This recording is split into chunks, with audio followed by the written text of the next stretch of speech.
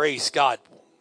Again, we'd like to say welcome to everyone. I see some new faces. I see some old faces and new places.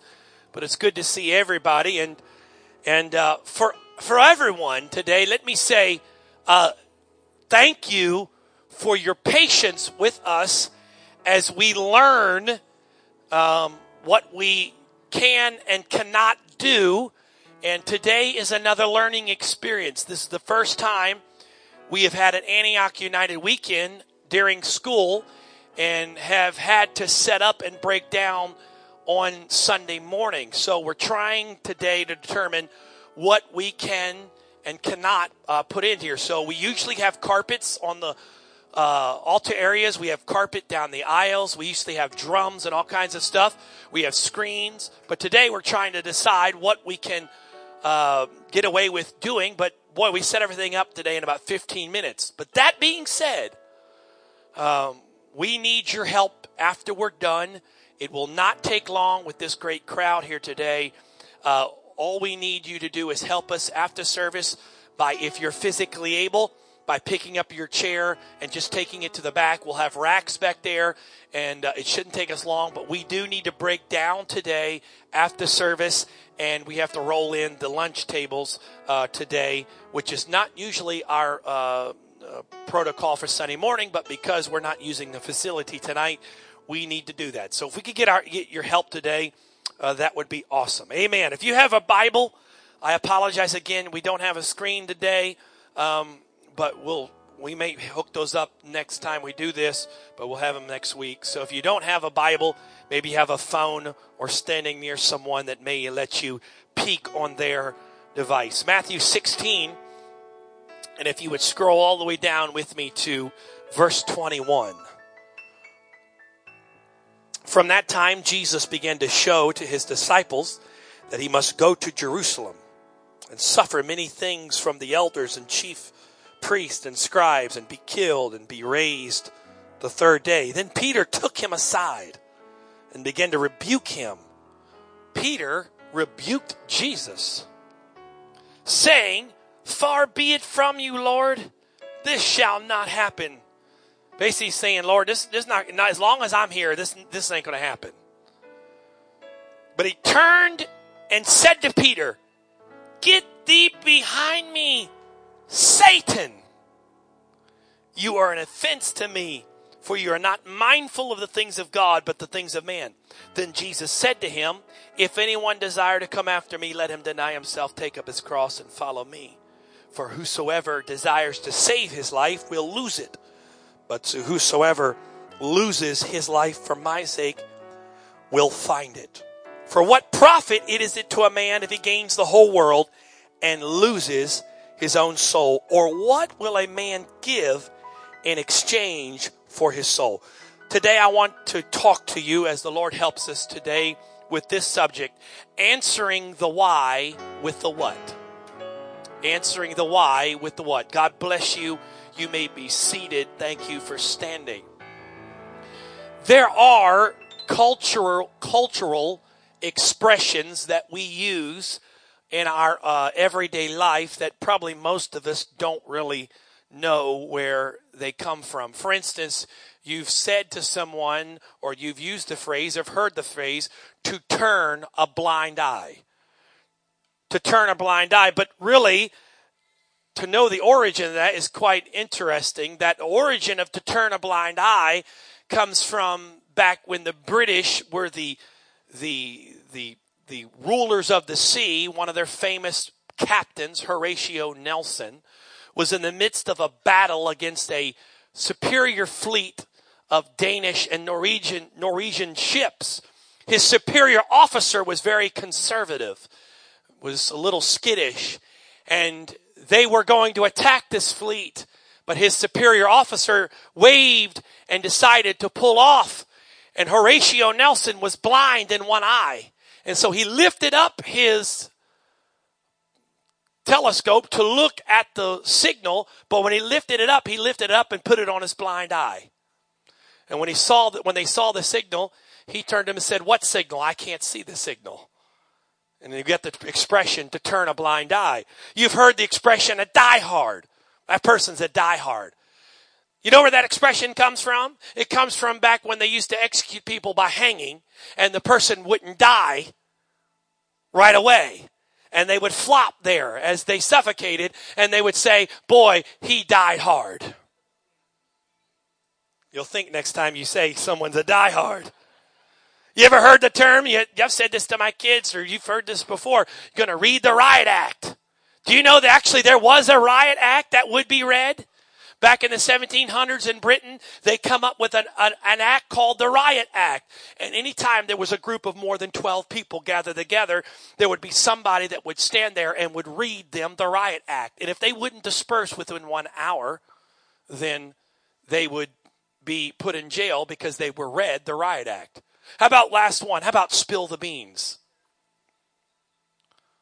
You've heard the term to spill the beans, which means to tell all. Spill the beans comes from back in Greek society when they would vote, they would put a white stone or a black stone. A white stone would be a yes vote. A black stone would be a no vote. And they would take that bag or whatever they were using and they would pour it out onto a table. That was called spilling the beans, and they would tally up.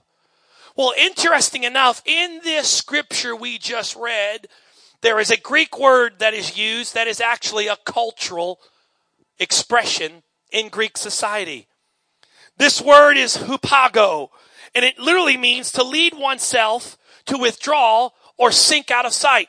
We say today, take a long walk off a short pier, or take a slow walk through fast traffic, or take a walk and forget where you started. That's what we say today, but this expression was used, and Jesus used this expression 3 times. 3 times he used this expression. The first time was in Matthew 4, verse 10, when Jesus said to Satan, "Get thee hence, Satan, for it is written, thou shalt worship the Lord thy God, and him only shalt thou serve." The second time, again, he said it to Satan. When Satan tried to keep men from touching Jesus, and it happened in Matthew 8:32, when Jesus told the demons in the swine to go. That same word was used. But the third time it was used, it wasn't spoken to Satan, even though there was reference. It was spoken to an individual. And that's where we just read when Jesus wheeled on Peter. I mean, let's just lay this out here today. Peter pulls Jesus aside. Can you imagine that? He says, Jesus, I need to talk to you for a second. And he went after, he said, I don't know what you're talking about. This whole dying stuff you've been talking about, you're out of your mind. As long as I'm here, it's not going to happen. And the Bible says Jesus wheeled on Peter, and I imagine, because I've had this happen to me, because from the bishop has this, in case you don't know who our founding pastor is, our bishop, it happened to be my father. He has this skill in speaking to you. He has this finger thing he does, and he knows how to put it right there. And it doesn't hurt at first, but it's like Chinese water torture. The more he does it, after a while, it feels like a sledgehammer. And I can see Jesus turning to Peter and say, "Listen to me, Peter. Get thee behind me, Satan." He told Peter, take a long walk off a short pier. But why would Jesus get so worked up at Peter? Why would Jesus get so frustrated with Peter? What was Peter trying to get Jesus to avoid? Well, we know now because we know the rest of the story. Peter was trying to get Jesus to avoid the cross. Because suffering is the most misunderstood concept in all of Christianity. We mistakenly believe that if we're not living a victorious life and everything in our life is not going well, then somehow we've messed up, or somehow we're not fully understanding what God, and we've missed out, and we don't understand the value and the purpose of suffering in the Christian walk. But let's just look for a moment at some of the things the famous people of the Bible had to go through. How about Paul, who said he had a thorn in his flesh. How about Timothy, who had stomach trouble? Another character of the Bible, Timotheus, who was sick and left to die. Another man, sick. James was beheaded. Paul was beheaded. Peter was crucified upside down. John was boiled alive. And when he couldn't die, literally the story is, this is not in the Bible, but church history says that they brought a crowd together, filled this stadium with people to watch this execution.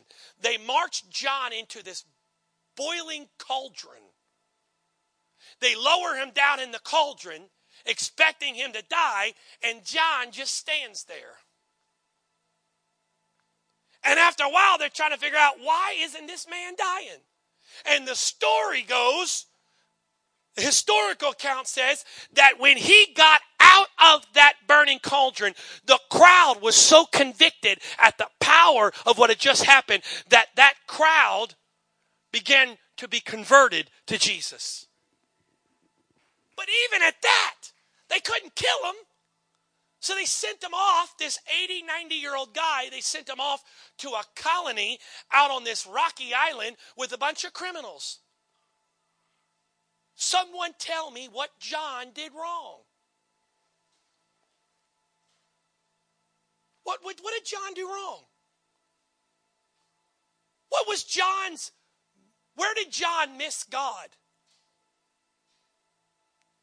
We know that he was sent to an island, but we know off that island came revelation. It was out of that island came revelation.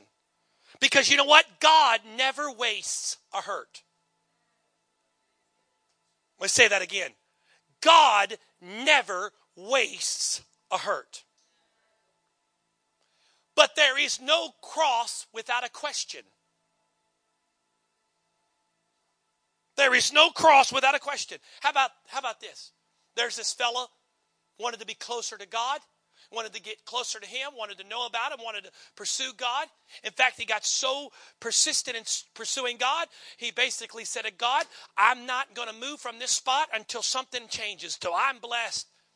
And this guy gets from that moment, and for the rest of his life, he walks with a limp. Why do I have to walk with this limp? Why am I having to walk with this limp? Because there was a cross in Jacob's life that he had. But that cross was not a cross of punishment, but became the cross of blessing. There is no cross without a question. How about another one? How about, fast forward in the story, there's this young man sitting in a prison cell, not understanding really what he did wrong. All he tried to do was follow a dream. And yet he finds himself in a prison, asking himself, how did I get here? What did I do wrong? What did I do to deserve this? All I was trying to do was follow a dream. And it wasn't even my dream. God gave me a dream, and I'm trying to follow that dream. And all it seemed to have done is bring me sorrow. But God the whole time was navigating the life of Joseph. What about even the man Christ Jesus on the cross? Says, my God, why have you forsaken me? Even a moment in the flesh of the man Christ Jesus, he cried out and asked the why. Even the man Christ Jesus in his flesh called out and asked why. But what about this one? What about John the Baptist? Here's a guy that was out in the wilderness, preaching repentance. People were coming out there to watch him. He was out of his mind, eating locusts and camel hair, just this crazy guy, but people were so moved by him. He comes out, and then he is the one chosen by God to be the baptizer of the man Christ Jesus. But later, we find John in a prison cell, awaiting execution. Knowing, here's the thing, here's what's hard sometimes. John knew that Jesus had the power to set him free. It's hard when you know God's got the power to do something, but he's not doing it. It's one thing to question, can God do this? But it's another thing to know he can do it. But why isn't he doing it? Notice, James was beheaded out of the same prison that Paul was set free from. James got beheaded from the same place Paul was set free from. And here is John. And watch this. Listen, because John was the proclaimer of the Messiah, here's what John knew. This is what John knew. Isaiah 35, verse 4. Say it to them that are fearful of heart. Be strong, fear not. Behold, your God will come with vengeance, even with the God of recompense. He will come and save you. This is prophetic of the Messiah. Then the eyes of the blind shall be opened, and the ears of the deaf shall be unstopped. Then shall the lame leap, the tongue of the dumb sing. For in the wilderness shall waters break out and streams in the desert. Then later on, Isaiah says in Isaiah 61, the Spirit of the Lord is upon me, because the Lord hath anointed me to preach good tidings unto the meek. He hath set them to bind up the broken heart, to proclaim liberty to the captives, and the opening of the prison to them that are what? Bound. Hey, God, that's me. John knew these prophecies. I would imagine in his preaching of his proclamation, he even alluded to these prophecies. But watch what Jesus says. Jesus says in Matthew 11, Jesus says this. Jesus answered and said to them, go and tell John again those things which ye hear and see. The blind receive their sight. The lame walk. The lepers are cleansed. The deaf hear. The dead are raised. The poor have the gospel preached to them. And then Jesus stopped. Wait a minute. Time out. That wasn't the entire prophecy. Isaiah says all these things. And then Isaiah says again in Isaiah 61. And at the end he said to set them free that are in prison. But Jesus tells them, go tell John.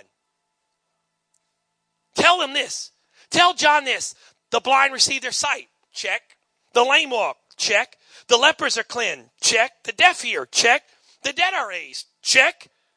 The poor have the gospel preached to them. Check. I imagine John is sitting there listening to this person and say, okay, what else? You missed the part. Well, that's all Jesus told me to tell you. No. There's more to the prophecy. Hurry, tell me, because that's what I need to hear. You're leaving out the most important part that's irrelevant to me. Tell me. Well, that's all Jesus told me to tell you. No. That's not the whole prophecy. What about the whole thing with the prison and setting the prisoners free? That's me. I need to hear that. What did he tell you to tell me? And then Jesus said this. I imagine that poor little messenger. I would not want that job. Because he said, there was one more thing that he told me to tell you. Okay, good. I knew you forgot. Tell me what it is. It's the prison thing? No, it's not the prison thing. Well, what is it? I mean, is it that thing about Enoch? The Enoch thing? Am I going to be taken off without dying? No. Then what is it? He told me to tell you, blessed are they who are not offended in the way I run their lives. What? Time out. Go back and say that again. The blind are doing, and the deaf, and the lame, the lepers, and the dead are being raised, and the gospel is being preached, and the prison.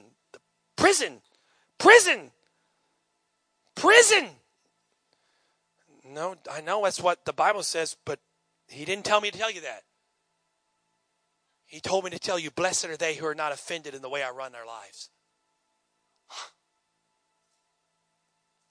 What? Can you imagine? Let's be honest. These are human beings, folks. These are not robots or superheroes. Can you imagine the sinking feeling that must have gotten to John's stomach for a moment? When it realized to him, I'm not getting out of this situation. Let me ask you this today. This is not going to be an easy answer. In fact, it may make you mad by asking the even question. How would you feel today if God told you he wasn't going to change your situation? Take your greatest need today.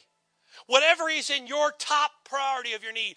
What if Jesus told you today, I'm going to do all this amazing stuff for everybody else, but I'm going to leave you in your situation?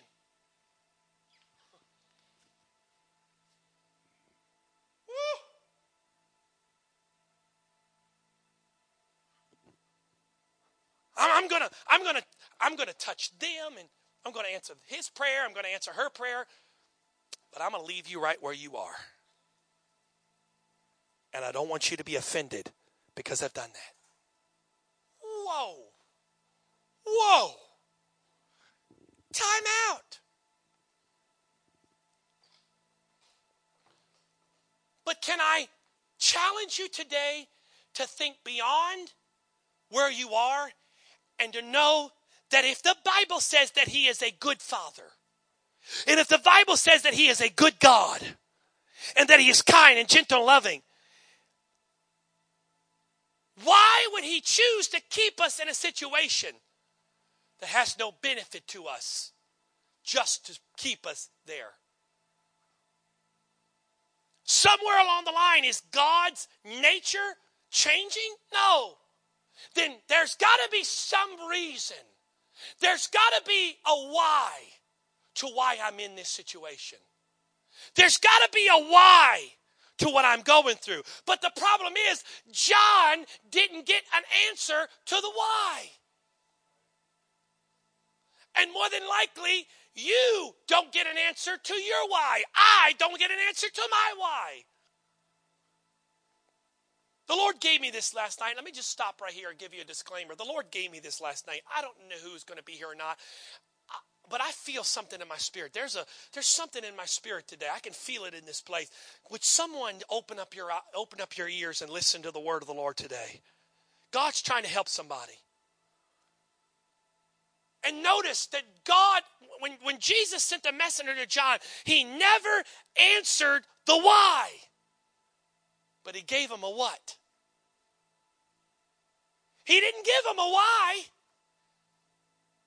Even though I'm sure John wanted the why. But he answered the why with a what? Blessed are they who aren't offended in the way I run their life. He gave them the what? The what is, John, I'm in control. He didn't give them the why. He's still sitting in that prison, more than likely about to die. But he gives them the what. And the what to John was, I'm in control of this situation. Boy, it's one thing. Let's be honest. It's one thing to know God's able to do something, but he's not doing it. That's number one. But then the other part is not only to know he's able to do something, but he sends you word. He knows where you are, but then doesn't do anything on top of that. Because let's be honest, there's a lot of times we know God's able, but we don't know if God really knows where we are. You get that concrete ceiling effect with your prayer. You know what I'm talking about? Where you're just pinging prayers off the ceiling of heaven and they're bouncing back to you. But it's another thing when God sends a messenger to you and says, hey, I know right where you are. Woo, praise God. Most of us today, that would be awesome. Oh, God knows where I am today. Praise God. He gave me confirmation. But I'm going to leave you where you are. Ooh, where's your shout now? Boy, I'm telling you right now, if someone came to you today and gave you a word of prophecy, brother, I'm telling you right now, sister, I'm telling you right now, God sees you sitting right there. He describes what you're wearing, and then boom, whoo, that's confirmation. God's about to, but he's not going to do anything about it. Whoa, whoa.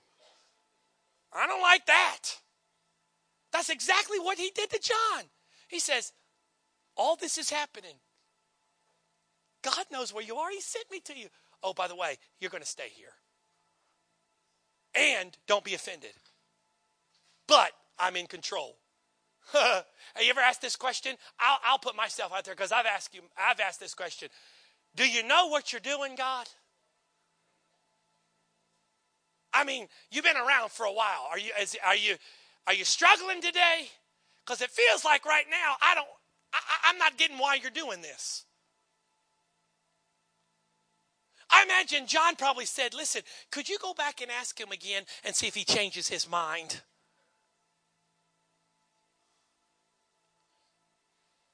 Answering the why with a what.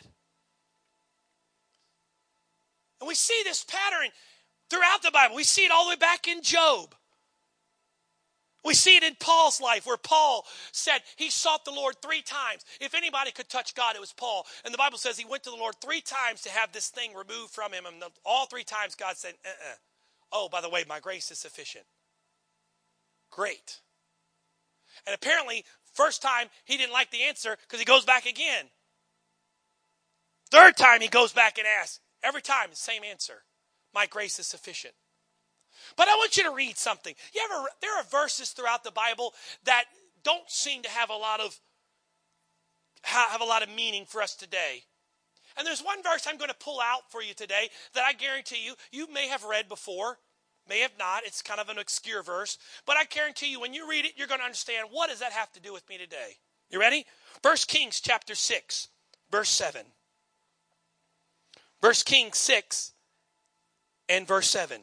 And the temple, when it was being built, was built with stone finished at the quarry, so that no hammer or chisel or any iron tool was heard in the temple while it was being built.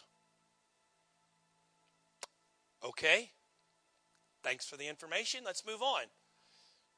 When you stop for a moment and you expand what that verse just said, I believe the Lord wants to help us today.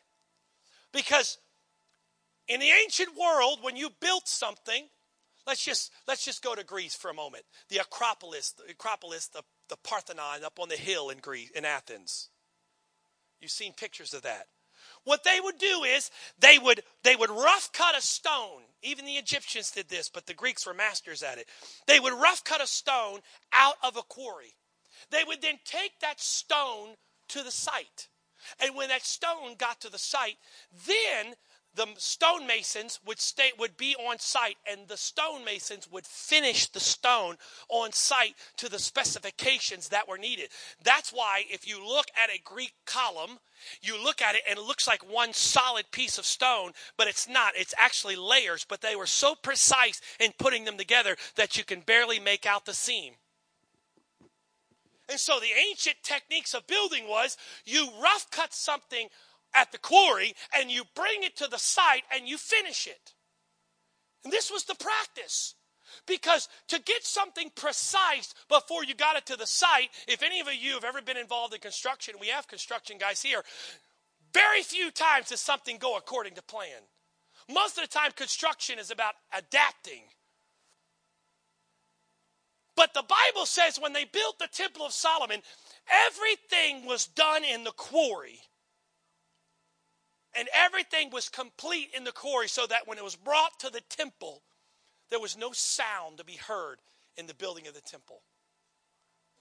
You got to understand for a second, the work that went into, the planning and the meticulous details that had to go on before there was all this technology we have today, that had to have gone on in that quarry to get a rock to the temple and have it fit perfectly with other rocks and make no adjustments. Think about that for a second. These are guys doing this with little iron tools. And they would make a measurement. They would send it to the quarry and they would spend time chiseling and cutting and making all this progress happen so that when it got to the temple, it was a finished product. There was no finishing at the temple. The work was done in the quarry. Do you know what the reflection of the temple is? Heaven. We are going to heaven not as a work in progress, but we are going to go to heaven as a finished product. There is no working in heaven. There is no construction in heaven. When we get to heaven, we are going to get there as a finished product. So if there's no working there, where is the work going to take place? If you've got to be worked on so that when you get to heaven, you're a finished product, then you pray tell me where you're going to be worked on. If it's not there, then where is it? So it goes to the greater point I've made the last couple weeks. If this was all about being saved, then we should shoot you the moment you were baptized. It's true. The moment I hear you speak in tongues, the moment I know you're baptized, I'm shooting you dead right there. Because if you stay on this earth, you have more time to mess it up. Because I've seen a lot of people that got baptized and filled with the Holy Ghost that are lost today. So if it's just about salvation, let's kill you there. Because we'll know you'll make it. So why does God leave us on this earth after we are saved to live our life out for however many years we live for God? And then on top of that, not only live for God, but go through trials and difficulties and dark days. Why? Because this is the quarry of heaven. And God has looked down at your life, and you are a specific stone that has to be cut to a specific measurement in order to fit into the stone in the temple of heaven. So whatever you have in your life that needs to be worked on, it's not going to be worked on up there. It's got to be worked on down here. There is no working in heaven. There is no chiseling in heaven. You're going there as a finished product. So everything I'm going through now is not for my punishment, but for my edification. It's not for my delightment, but for my development. So if I'm going through a trial today, it's not to beat me up, but there is a purpose in it because this world is not my home. I'm just passing through.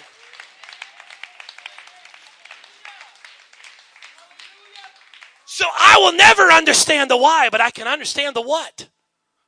He may never give me the why, but he can give me the what. And the what is, he is perfecting me because when I get to heaven, I'm going to be a finished product. But watch this, ready? I saw this last night and I got so excited. I called my wife. You got to hear this. I had to preach it to her. I had to get it out.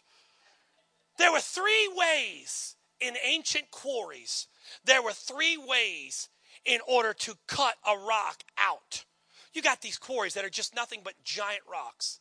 In the quarry for the Temple of Solomon was actually a cave under the city called Zedekiah's Cave. It was a quarry, solid rock.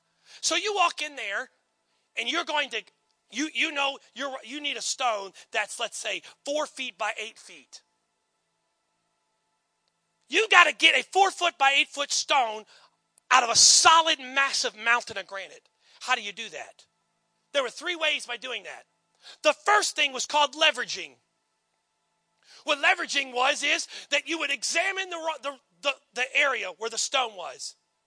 And if you saw a pre-existing crack, you would try to use the pre-existing crack as your way to cut out.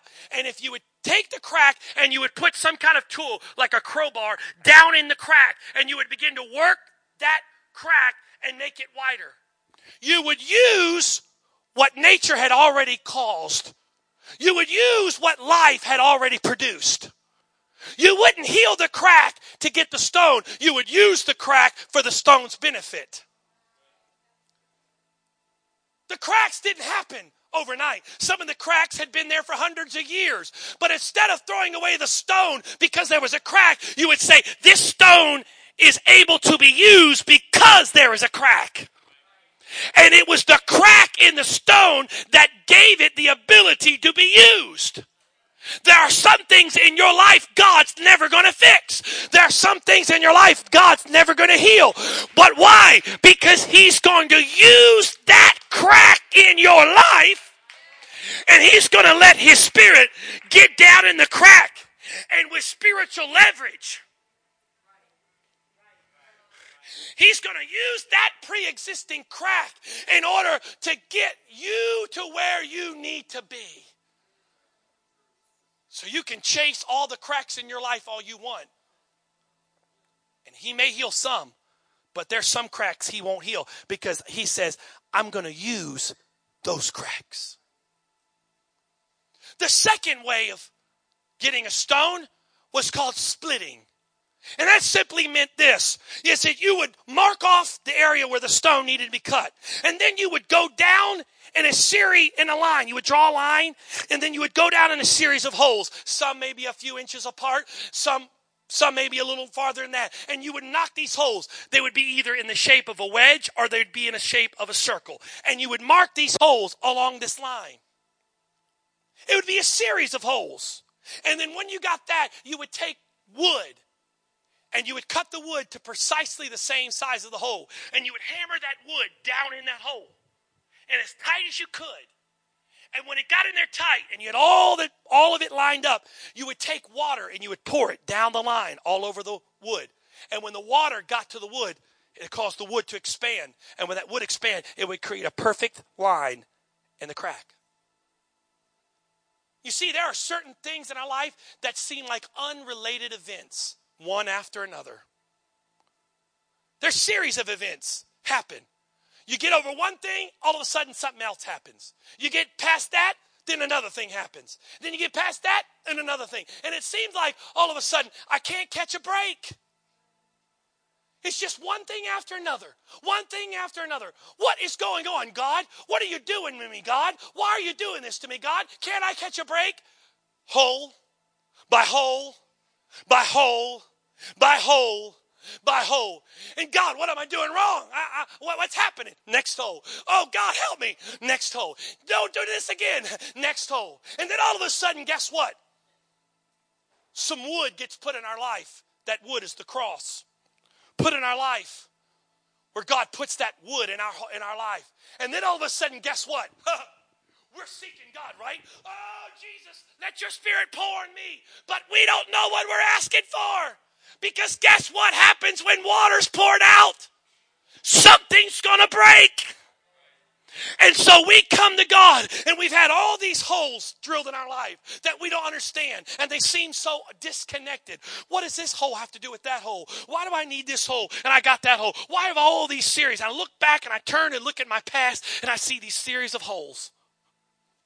And all of a sudden, in one moment, his spirit moves in my life. Wham! The water of the Holy Ghost flushes over my spirit. And all of a sudden, without knowing it, and now all of a sudden, God just says, I had to get some stuff in your life. I had to break some stuff free in your life. You didn't understand what all these had, but everything I was doing was connected because I was preparing you to what I needed to do. And the last way was called channeling. And channeling is exactly what it sounds like. You would look at the stone and you would begin to cut, you would draw a line and then you would begin to cut a channel. You'd start at one end of the line and you would chisel a channel. And you could actually go back in some pictures and see ancient rocks and quarries of Egypt where they channeled and never cut the rock. At one particular one, there was an obelisk that was 30, 40 feet long that they had channeled out. And some guy, he probably got fired, in the middle of doing that, hit the wrong way and cracked that obelisk. And it was no good. But they left it there. And it's channeled. And you can see how they did it. So a channel is something that starts at one end and you dig. And you just channel. And it may go on for feet after feet after feet after feet after feet. In this one particular instance in Egypt, the channel was somewhere over 100 feet long around this rock. Because you know what? We go through situations that feel like it never ends. It just keeps going. Am I ever going to get out of this? As they say, a rut's only a grave with the ends cut out of it. We feel like a channel sometimes in our life where it just seems like we're just in this trial and we're never, ever, ever going to get out of it. We understand the leveraging part. That's where God uses what we did have in our life. He uses that as leverage. We understand the series of holes. But what about those things in our life that seem like they never will end? And worse than that, those are the things that we seem to pray about the most because they're a constant reminder. We're always praying, God, can't you see me down here suffering? God, you got to take this out of my life. Okay, maybe next week. Next week comes up. Okay, God, it's Sunday. Hello, it's your holy day. Help me out here. All right, maybe I need to fast. Okay, Lord, I fasted for 7 days this week. Doesn't that give me something? I mean, come on, help me out here, down here. Okay, maybe I need to pray more. All right, Lord, I prayed 4 hours a day this week. Okay, I prayed, fasted, and read my Bible. Lord, I slept at the church all week. Doesn't that account for something? Stop this never-ending process. And the Lord he's just channeling away.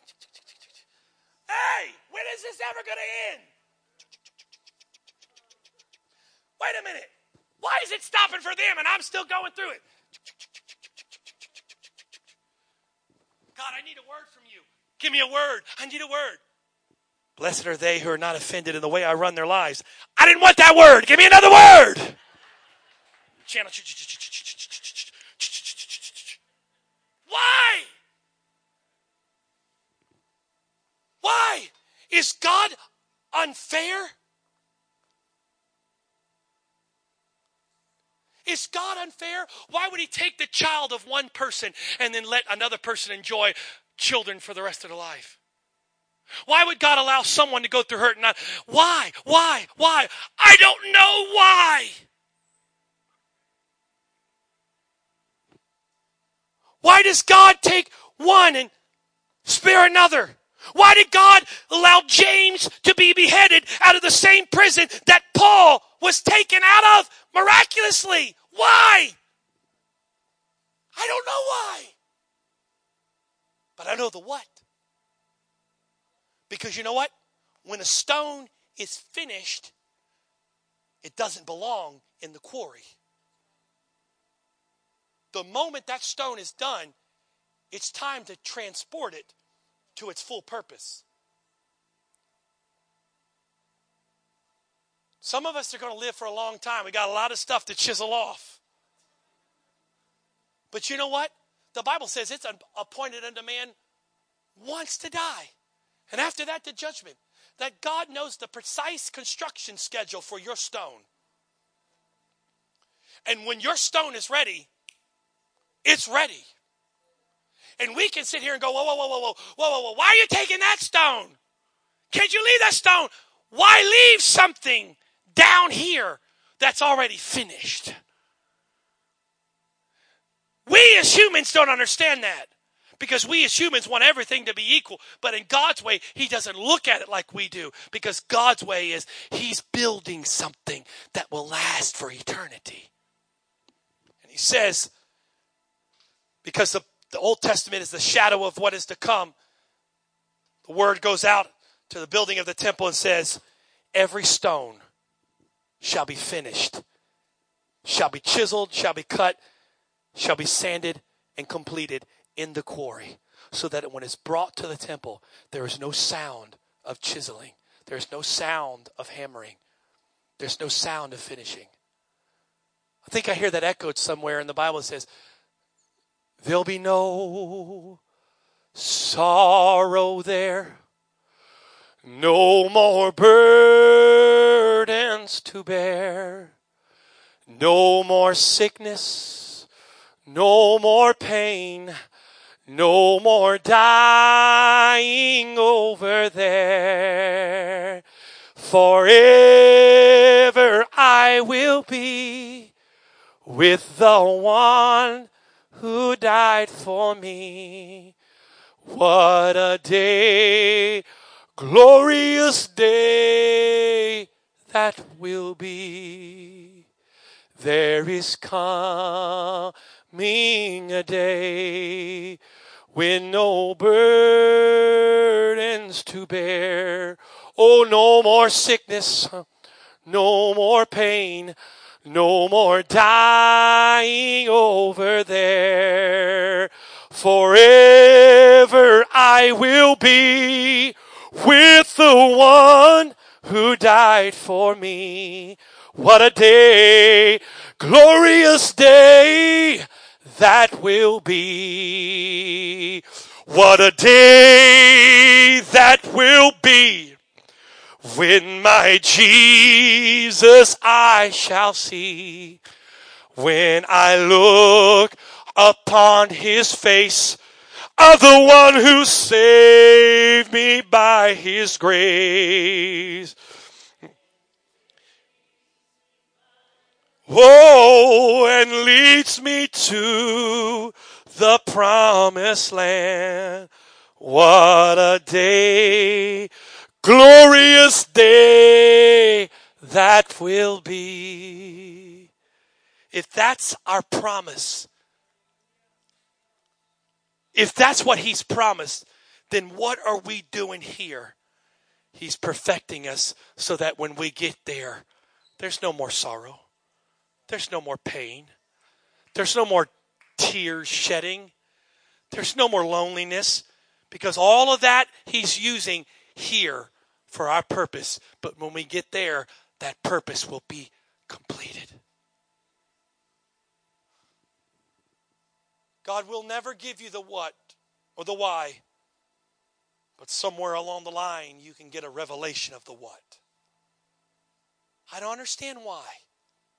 I don't understand. I look across this place and I see some of you that have actually, you have gone literally through hell. You've gone through hell where it seems like others in here, you've had some difficulty, but, well, it's not that bad. You can get through it. There's others in you, literally, every time you turn around, something in your life seems to be knocking you down, going through hell. And you say, God, you're unfair. You're unfair. Why do I want to serve God? Why would I ever want to serve a God that's unfair? But you know what? It's not about this life, but it's about what life is to come. And as long as I stay submitted to him and he's in control of my life, he will continue. There's an old song we used to sing in Sunday school. He's still working on me to make me what I ought to be. It took him just a week to make the moon and stars, the sun and the earth and Jupiter and Mars. Oh man, I just lost it. Help me out, somebody. How lovely and patient, thank you. How lovely and patient he must be, because he's still working on me. He said, let there be light. There was light. But yet he chooses you and I to stay here day after day. Why? Because we're his greatest creation. God's not mad at you today, folks. God hasn't abandoned you. He's not forgotten you. He's not punishing you. He said that we'll get to the point where we will treasure.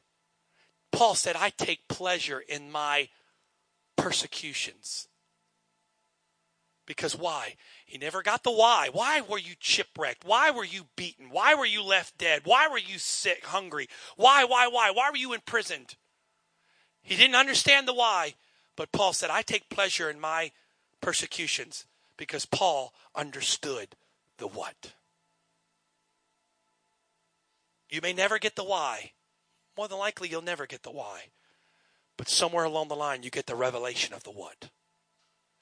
And answering the why with the what. I wonder right where you are today as I close, if you would just bow your head. There's some here today that you may need to take a moment as we close this service, and you may need to ask God to forgive you. I've been there. I've done that. He told John, don't be offended in the way I run your life. Maybe some of you today, you're struggling, you're frustrated, you're upset the way God is running your life, and you don't get it. Why, God? Why are you running my life that way? He said, don't get offended in the way I run my life. Within the statement was the promise to John. The statement was, don't be offended. But the promise was, I run your life. I'm in control. Yes, it appears to you in your understanding, I don't know what I'm doing, but I'm in control. Don't be offended. Come on, today, some of you need to give some things to God right where you are and say, Lord, help me to accept the what. Come on, this is not meant to be sobering. This is not meant to beat you up. This is meant to give you hope today. Because it hoped to understand that God actually isn't a mean, cruel, punishing God. But He actually is a God of love, God of kindness. That everything He's doing, the Bible says all things work together for good. But it doesn't stop there. All things work together for good to them that are called according to His purpose. What purpose is it for me to be in this place today? The purpose is, God, chisel some more off me. Can I say to you today that I believe 150% with every fiber of my being, I believe that we are here, Antioch West, in the will of God. And I believe that God has assembled an amazing group of people. But some of you, you've come here and you haven't received quite what you expected. You came here and you thought it was going to be great. And wait a minute, why? I've gotten here, and why does it seem like now that I'm here, things are not going according to plan? Oh, they're going according to plan. Absolutely. Because God is about to elevate you to a whole new level. But in that elevation has to become some subtraction. And that subtraction may require some chiseling. That subtraction may require some standing, some things being broken out of our life. But ultimately, He's doing that not for your punishment, but He's doing that for your development, because God's elevating us, folks. He's taking us to a whole nother place. We're going to see revival and harvest that's historical for Antioch, the Apostolic Church. We're going to see it. I believe that. And you are the people that are going to be a part of that. But in order for us to get there, we've got to be willing sometimes to let the cross be hammered in our lives and let the Holy Ghost flow over us and let that expansion take place so that God can do some things in our life. Would you stand right where you are right now? Would you lift your hands to the Lord? Come on, can we lift our hands to Jesus for a moment?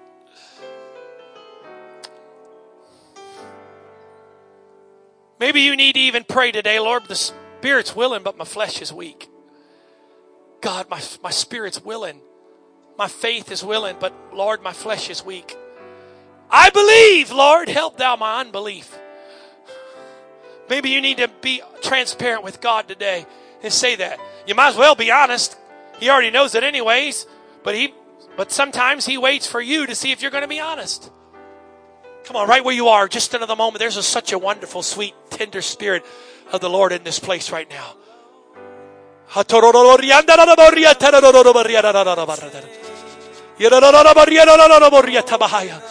Can you do something for me? Can you reach over next to somebody for a moment? Just place your hand on them. Take them by the hand. Let's pray one for another. Come on, the Spirit of the Lord is in this place. Lord, I give you my heart. I give you my soul. For you alone. Come on, that's it right now. Come on, some of you came in here for an answer. You got your answer, but now let the peace of God come. Come on, let that peace come. Oh, understanding the why with the what. Oh, come on, there's somebody. That's it. Yield to it. Come on, let the Holy Ghost fall right now. Oh, some of you. Come on, let that sweet, tender Spirit of the Lord flow. Come on, yield to it right now. Yield to it. Come on, some of you let the devil beat you up. You've let the devil lie to you. Say God's mad at you. God's punishing you. No, no, no. God's developing me. Please have your way in me. I give you my heart. I give you my soul. For you